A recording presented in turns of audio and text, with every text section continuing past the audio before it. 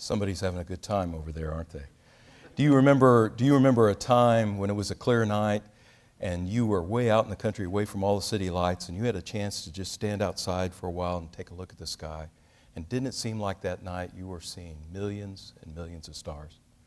Now, astronomers tell us that actually with the naked eye, all you can really see on a really good night are about 9,096 stars. But didn't it seem like that night there were millions and millions of stars up there?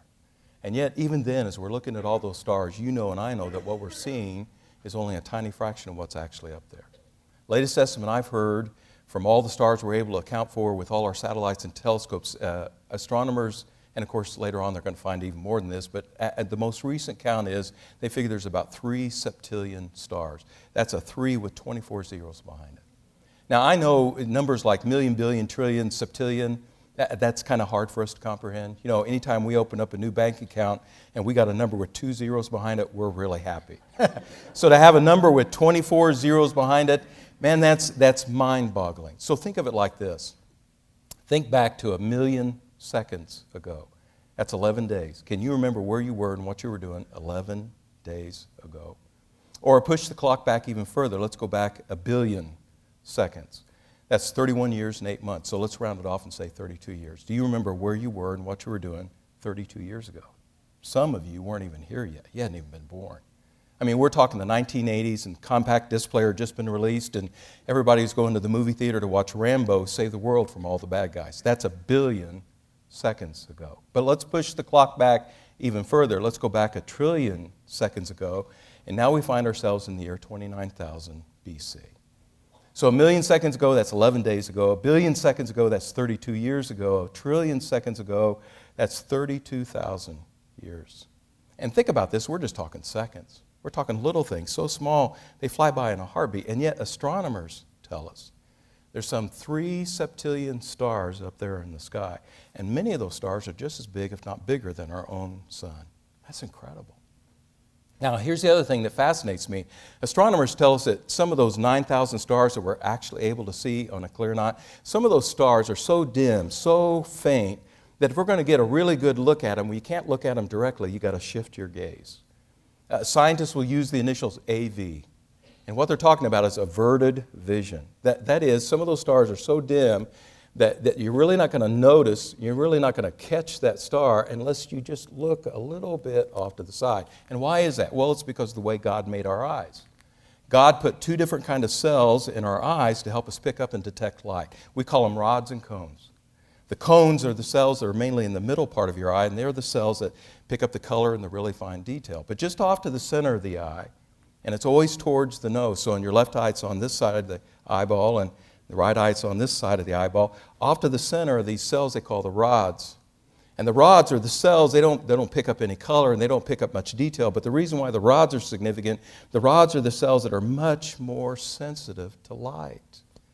Which is why on some of those clear nights when we're looking up at the sky and we're seeing all these stars, some of those stars that are really dim, you're not going to see them by looking directly at them. No, you need to just avert your vision, shift your gaze. You know, just a little bit. For the left eye, it'd be this direction. For the right eye, it's always towards the nose, this direction, just a little bit. And because of those rods, those cells that are much more sensitive to light, you'll much more likely pick up the light of that dimly lit star. Now, you're thinking, why in the world are we talking about this? Well, I think sometimes we need to do the same thing with the Bible. And I think the scripture that we're going to examine today, we're going to study today, is an excellent example of this. Today, we're just going to look at one verse, Psalm 90, verse 12. It's a great verse. It's a verse a lot of people like to use as their life verse. It's a verse that says, Lord, teach us to number our days so we may gain a heart of wisdom. That is, God, help us to see every day is vital. Every day is significant. God, every day is a gift from you, and show us how to treasure that gift so we can make every day count. A lot of wisdom there. But if you only look at just that one verse, and you don't take the time to shift your gaze, to just adjust your vision a little bit, to notice all the other verses around it, to notice what the rest of Psalm 90 is saying, if you don't take the time to do that, I think you'll miss a lot of the light that's actually shining through that one verse. You'll miss a lot of the wisdom that God wants to be able to impart to your life and mine. So this morning, what I want us to do is 2 things. Number one, we're just going to look at verse 12 and see what it teaches. And then number two, we're going to step back for a moment and shift our gaze and notice all the other verses around it and see what the rest of Psalm 90 teaches and see how that other teaching helps to enlarge and enhance our appreciation of what God's trying to share and teach through that verse 12. So take a look at this with me. Psalm 90, verse 12. And in order for us to really appreciate what we're about to read here, I want you to think of something. Think about that day when you were trying to clean out one of your closets. You know, for years and years, you've been stuffing all kinds of junk into that one little tiny space, so much so you can hardly even close the door anymore. So finally, one day you decide, it's time to clean this thing out. And when you decide to do that, what's the very first thing you do? You pull everything out. You pull it all out just so you can see, what have we actually got here? And then you begin to decide, this stays, this goes. Man, why was I hanging on to this? This is just a piece of junk. Hey, I'll keep this. Throw this away. In other words, you take time to organize yourself to see, or organize your stuff to see, this is important, this is not. Well, that's what we're being challenged to do in this verse. Pause for a moment. Take stock of your life. Do a little bit of inventory. Realize that over the years, you've been cramming a lot of stuff into your heart and mind. Some of it's good, some of it's not. Some of it's really important stuff, but some of it's nothing but junk, and it's time to get rid of it.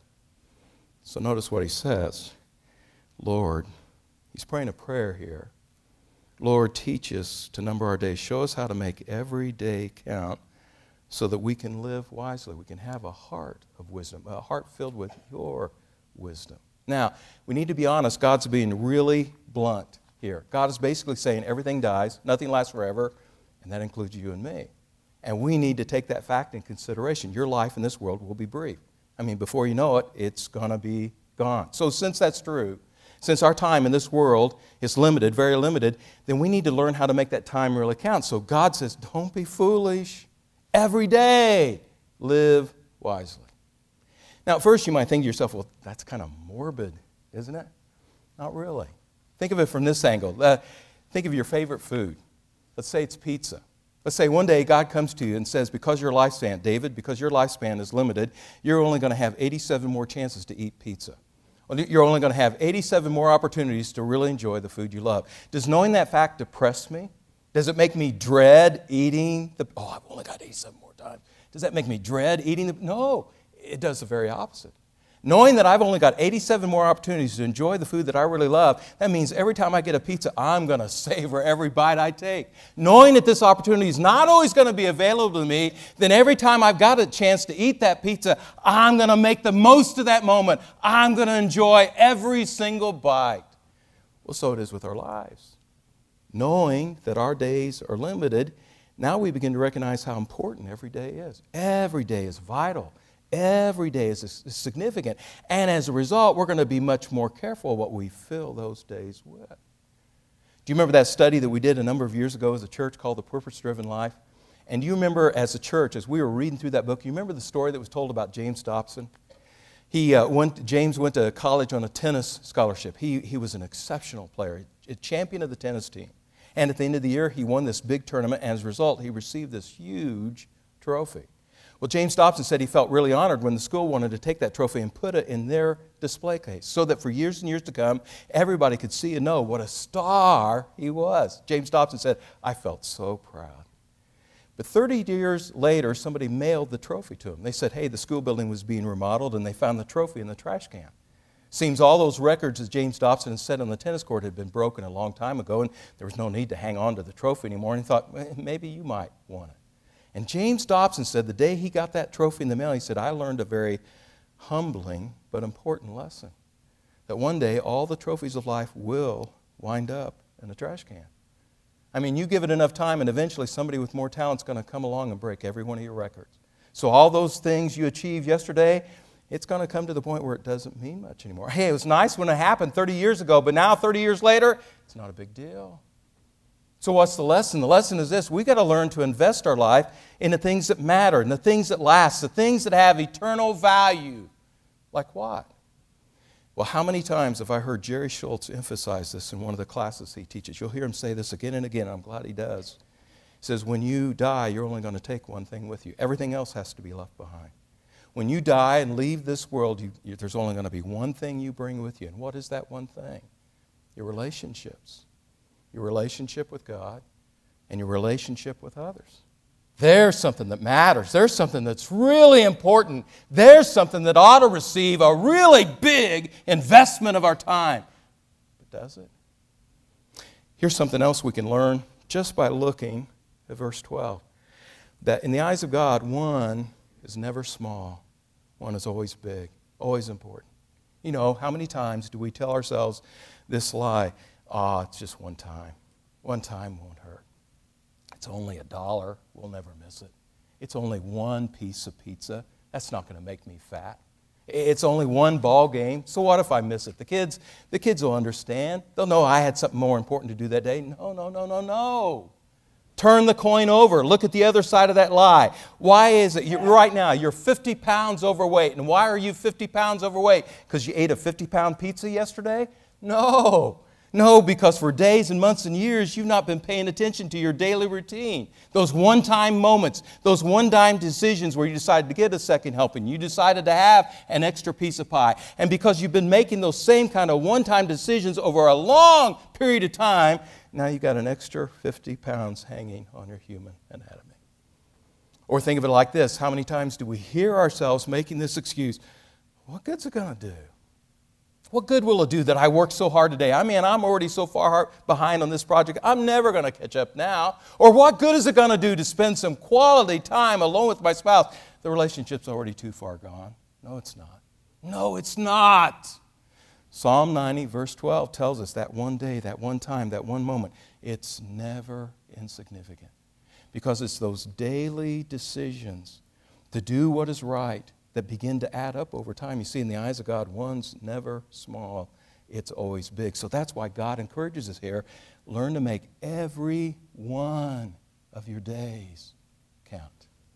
Now, those are just a few of the examples of the wisdom I think you can find by just looking at this one verse. And yet, I think there's a whole lot more to this verse than that. So, for a moment, I want us to step back and look at the other verses around it. What does the rest of Psalm 90 have to say? And how does its teaching help enlarge our understanding of this particular verse? So, go back to the very beginning of the psalm. The very beginning. Before you even get to verse 1, this is typical of a lot of psalms. Before you even get to verse 1, you have a title, a superscription, okay? And notice what the title says. It tells us two things. Number one, it says it's a prayer of Moses. Moses was the one who wrote this psalm. And he wrote this psalm as a prayer. And because he took the time to think it out, because he took the time to write it out, it's telling us he didn't just pray this prayer one time. He prayed this same prayer again and again and again. And why? Why is he praying this prayer? Because Moses wants to be a man of God. I don't want to just be anybody. I want to be the person that God wants me to be. Well, how's that going to happen when you think about the circumstances that he's in right now? Consider what life is like for Moses as he writes Psalm 90. See, right now, nothing looks good. Nothing looks promising. Nothing looks hopeful. Right now, Moses and the people of Israel find themselves out in the desert where the landscape is always barren and ugly, that every day is hot, every night is cold, the temperature is never pleasant.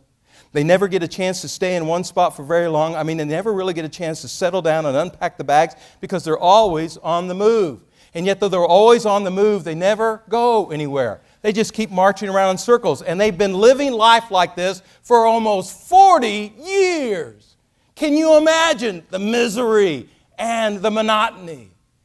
It's like playing a game of Monopoly. Doesn't it seem like every time you go around the board, you either land on that square that says go to jail, or you land on the spot called Boardwalk. And because somebody's already got a hotel planted there, that means every time you land on Boardwalk, you have to pay through the nose. So as you're getting ready to make another trip around the Monopoly board, what are you thinking to yourself? What bad thing's going to happen to me this time? That's Moses and the Israelites. And why are they in this miserable situation? Psalm 90, verse 12. Because they didn't learn how to number their days. They didn't learn how to make their days count. Rather than being wise with God's wisdom, they chose to be foolish. Now, this happened many times in many different ways, but let me give you two quick examples. Do you remember how early on in their journey, the Israelites, as they're traveling from Egypt to the Promised Land, God brought them to the foot of Mount Sinai. And they kind of camp out there for a little bit. In fact, Moses has been up on top of the mountain for almost 40 days. And many of the Israelites are thinking to themselves, man, he's been gone a long time. Is he ever coming back down? In fact, the Israelites got to the point where I don't think he is coming back down. So forget Moses, forget about God. We're just going to take matters into our own hands. I mean, they seem to have forgotten about us, so we're just going to take matters into our own hands. And so they abandon the wisdom of God, and they choose instead to rely on their own instincts. We're going to do things our way, not God's way. So you read Exodus chapter 32, they build a golden calf. They create their own God. Hey, we're going to make the rules. We'll decide what we get to do here. And the Bible says, Exodus chapter 32, they begin to engage in revelry, which means all kinds of wild, reckless, irresponsible behavior. It's like here at the foot of Mount Sinai, they're having this giant party, and the longer the party goes, the more things just get out of control. No morals, no boundaries, no structure, just chaos. And instantly, we get an example of what life is like when you leave God out of the picture. What does life look like when you decide to do life without God? Well, look at the Israelites at the foot of Mount Sinai. It is not good. You know, it's like a man who's water skiing. You know, here's the boat, it's going along at pretty good speed, and he's hanging onto the rope, and he's just having the time of his life. When all of a sudden he decides, hey, I don't need this rope, and I don't need that boat. I can ski on my own. I can manage this all by myself. And sure enough, as soon as he drops the rope, he goes skipping across the surface of that water for another 30, 40 yards. I mean, he's just skiing on his own, and at first it looks like he's doing great. Hey, Mom, look at me, no rope. But the fun only lasts so long. Eventually, the momentum disappears, and he comes to a stop, and all of a sudden, he's out here with nothing to hold him up. You can't ski without that boat, without some kind of connection to that viable outside resource. You can't ski on your own, otherwise you just sink. Well, that's the nation of Israel at the foot of Mount Sinai. They've let go of the rope. They've decided to do life without God. And what happens? Everything in their community begins to unravel. It literally begins to fall apart and go to pieces. Now, why is all this important to know? Psalm 90, verse 12. Did you notice the first words? Teach us. See, learning how to make every day count is not something we can figure out on our own. Only God can show us how to fill our days with meaning, value, purpose, hope, and joy. We've got to hang on to that rope. We've got to maintain that connection to God if we want to live well and we want to live wisely. Well, this foolishness at the Israelites' display here at the foot of Mount Sinai, this same kind of behavior happens again and again and again. Until 2 years later, they come to the edge of the desert, and God opens the door to a promised land. A land that's just flowing with milk and honey. A land where the grapes grow to the size of a baseball. I mean, it's marvelous. And yet, instead of trusting God and entering into this marvelous future that He has prepared for them, the people decide to turn back and head to Egypt. They figure they know better than God what's best for them. So finally, God says, okay, they're not going to learn this in any other way. They've got to experience the consequences of their choices. Which means what? For the next 38 years, God's going to have this generation just wander around in the desert until that generation dies off, and He's got time to raise up a new generation of people who are willing to trust Him and who are ready to enter into the promised land. Now, don't misunderstand. It's not that God has given up on that older generation. He still loves them. I mean, every day He continues to send the manna, the food from heaven. Every day He makes sure the shoes never wear out, the clothes never rip and tear. Even though many of these people become weary of trusting God, God never becomes weary of caring for them. In spite of their sin, in spite of all this rebellion, He continues to love them and help them. But they've got to learn their choices have consequences. You know, think of the mother, this young lady who selfishly gives her baby away in adoption. Thinking to herself, hey, I'm too young to be a mom right now. I've got other plans for my life. I don't want some kid holding me back. I want to have a chance to fulfill my dreams. And yet 10 years later, she regrets what she said. She's really sorry for the choice she's made. Can she be forgiven? Yes. But she may still have to live with the consequences. The painful memories of knowing right now there's a little girl growing up somewhere out there that has no idea who her real mommy is. And if she ever does find out who her real mommy is, she may not want to have anything to do with her when she finds out why her mommy gave her away. Or here's a man who looks back on a life of alcoholism and how his drinking created all kinds of hardships for his family. And as a result, eventually all his children were driven away from home. Now, years later, he regrets what he's done. I mean, it's been years since he's taken a drink. He's changed his ways. Can he be forgiven of his sin? Yes. But he may still have to live with the consequences, the fact that his relationship with his children may never be fully healed or restored. Well, that's Moses and the Israelites at the time that he's writing this psalm. They have sinned. They have rebelled against God. Can they be forgiven? Yes. But they still experience the consequences. Meaning what? For 38 years, they stay in a desert. And for 38 years, they keep marching around in circles, knowing that every day they're going to have to dig more and more graves, as every day they see more and more of their friends and loved ones die. In fact, Moses has already lost two of the dearest people in his life, his brother and his sister, Aaron and Miriam. And it grieves him greatly. But the thing that troubles Moses the most is the fact that he knows one day he's going to die out in this desert too. He too has sinned and rebelled against the Lord. He too will not be allowed to enter the promised land. And yet it's in this kind of setting that Moses writes this prayer. Lord, teach us how to make every day count so we can live with wisdom. Does Moses really believe that? Out here in the desert where everything right now looks so futile and dismal, out here in the desert where everybody knows they've already failed, they never reached the goal that God had set for them, is it really possible in these kind of circumstances to make your days count? To have a life that's filled with meaning, purpose, hope, and joy? Yes. And why does Moses believe that?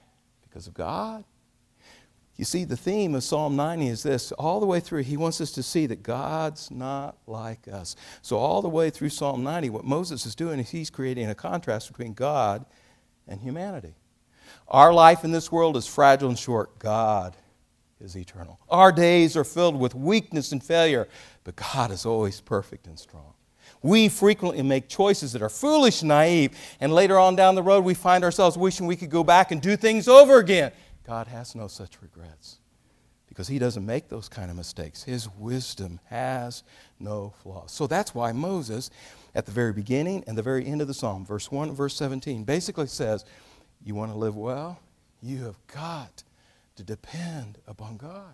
Yes, we live in a broken down world. A world that's really messed up, and it's messed up because of us, because we're such messed up people, and we flub up again and again and again, and yet even so, in the midst of all this misery, because of God, because of who he is and what he's like, he can still do something special in your life and mine. 400 years ago, there was a man by the name of Nicholas Herman, and he wanted to do something remarkable with his life. So he decided to join a monastery. He thought, I'm going to become a man of God. I'm going to study the ancient scrolls. I'm going to learn the truth about the Bible, and I'm going to put myself in a place where I can teach others about Jesus. A noble desire, but it never happened. Nicholas Herman joined the monastery, and yet as soon as he joined, the leaders of the monastery kind of put him through some tests, and they thought, this guy's not bright enough, he's not smart enough to learn the Greek and the Hebrew. Nicholas, sorry, you're just not qualified to be a monk. The only thing you're qualified to do is work in the kitchen. And so for the rest of his days, years and years, he spent his life fixing breakfast for all the other monks, and every day cleaning up the table and washing their dirty dishes. Now, at first, Nicholas was really discouraged about this. Hey, what's noteworthy about being a dishwasher? What's remarkable about your life if you spent nothing but for years and years standing in the sink and washing dirty dishes? It really got him down until one day everything changed. One day, Nicholas stepped outside to get a breath of fresh air, took a break from the kitchen. As he's standing outside, he notices this tree, and suddenly it hits him. What is it that causes that tree to flourish?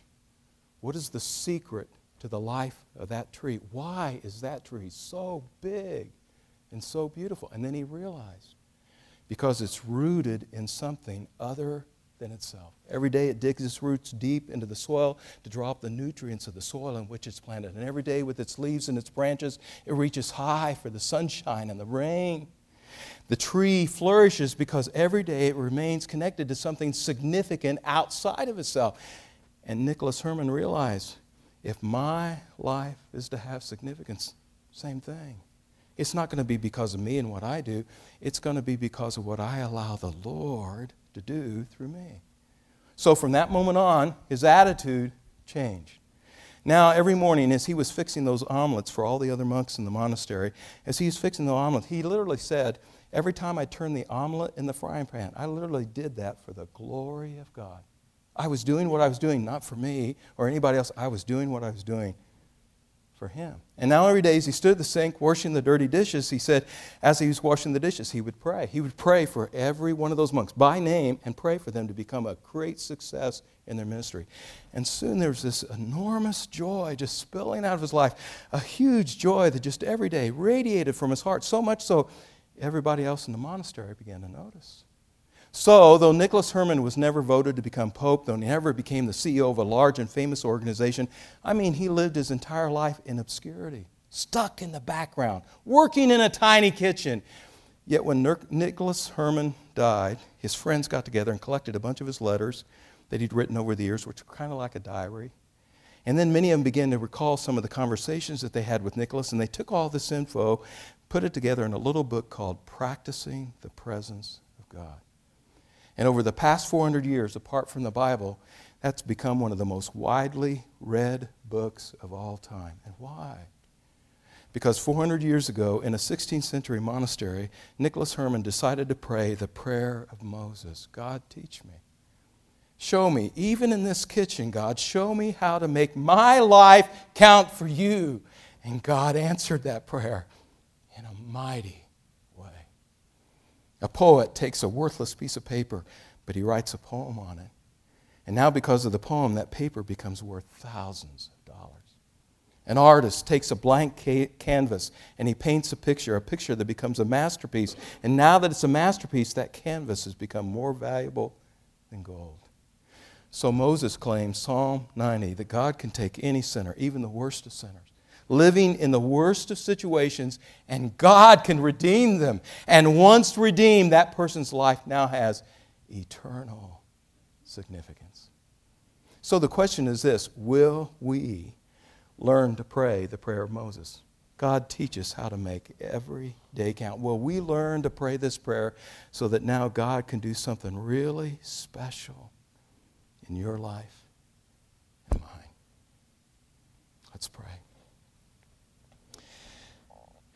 God, encourage us in every possible way. Encourage us to stay close to you because, God, we can't make it without your wisdom. Every day, God, teach us and show us how to live well, how to live wisely. Because, God, we want to live the life that you had in mind for us. God, may each one of our lives display your glory so that the world around us can see what a great God you are, and so that the world around us can see what a good God you are. And as a result, that they might be encouraged to draw near to you. God, it's for your glory we pray today, and we offer this prayer in Jesus' name. Amen.